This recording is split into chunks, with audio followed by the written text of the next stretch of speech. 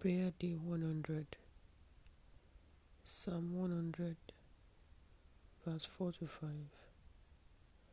Lord, I bless you for 100 days of your grace, mercy, and faithfulness. Lord, I thank you for being the power behind the Praying Women platform.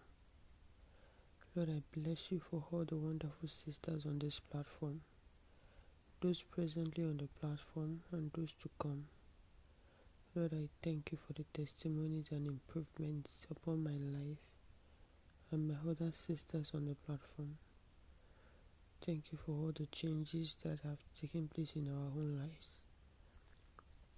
Thank you for all the changes that have started in our homes, in our husbands' lives, in our children's lives.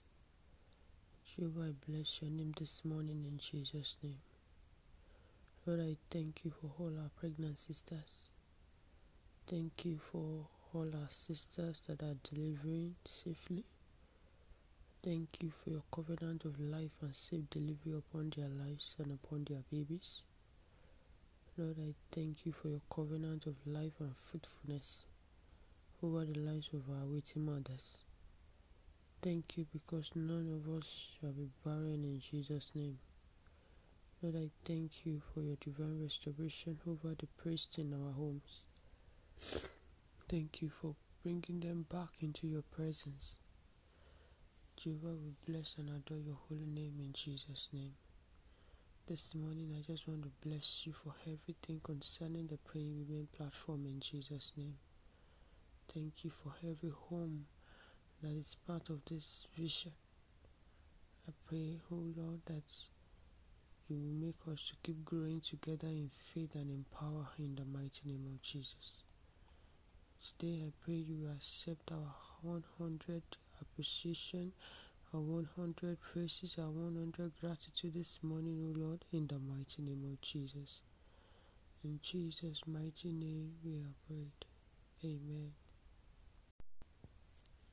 Psalm 100. Make a joyful noise unto the Lord, all ye lands.